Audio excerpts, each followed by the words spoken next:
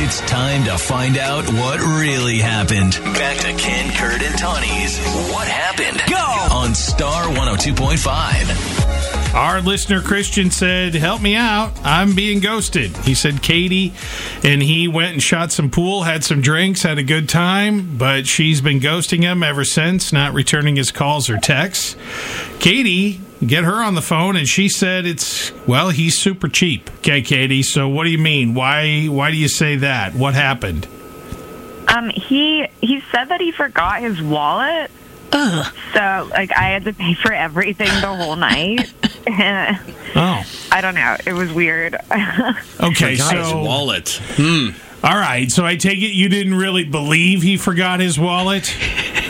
Not really, no. Okay, all right. Okay. Okay, well, that would explain why you're ghosting him. So Christian is on the other line. Christian, let's bring him back now. Christian, you still there? Yeah, I'm here. And so you heard Katie. Yeah, how could you say I'm cheap when it was, it was an accident? I totally forgot my wallet. If I hadn't, I absolutely would have paid for everything. I don't know. I just don't think so. The bartender there told me that you had pulled the scam a week or so before with some other girl. What? No. So, no, it's not a scam. I forgot my wallet that time too. I don't know. I'm just not buying it. There's no way. I know this whole thing sounds ridiculous, but I swear it's the truth. I would not scam anyone. I literally forgot my wallet twice. So you're just a space cadet, is what your claim is? I mean, I misplace things every once in a while. I just would never, especially on a first date, I would make sure I had everything in my pocket. Phone, wallet, keys. Those are the three things I always have. Yeah, I do too, and I always check and recheck. Yes. So. Yeah, we say that, but and I mean, maybe you guys are better than me, but I mean, how many people have gone to an event and get there without the tickets or something? Times. Well, not now because they're digital, but. Never. Okay, I knew that you guys were going to do that. You're no help. 1,000 times to make sure I have them. Yeah. Yeah. Okay. Okay. Let me propose something. Yeah. How about we go out again this weekend and everything is on me, whatever you want to do? You say that, but how do I know you're not going to accidentally forget your wallet again? It's a fair question. I don't know. I'm really going to try, and if I do forget it, I'll go home and get it. Okay.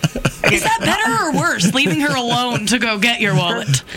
Well, he didn't say he was going to leave her alone. Right, he'll come back, I hope. Well, maybe she can go with him. Anyway. Okay. Right? So, Katie, what do you think? You going to give him another chance here, or no? I just need to know that this isn't a scam. Fool me once.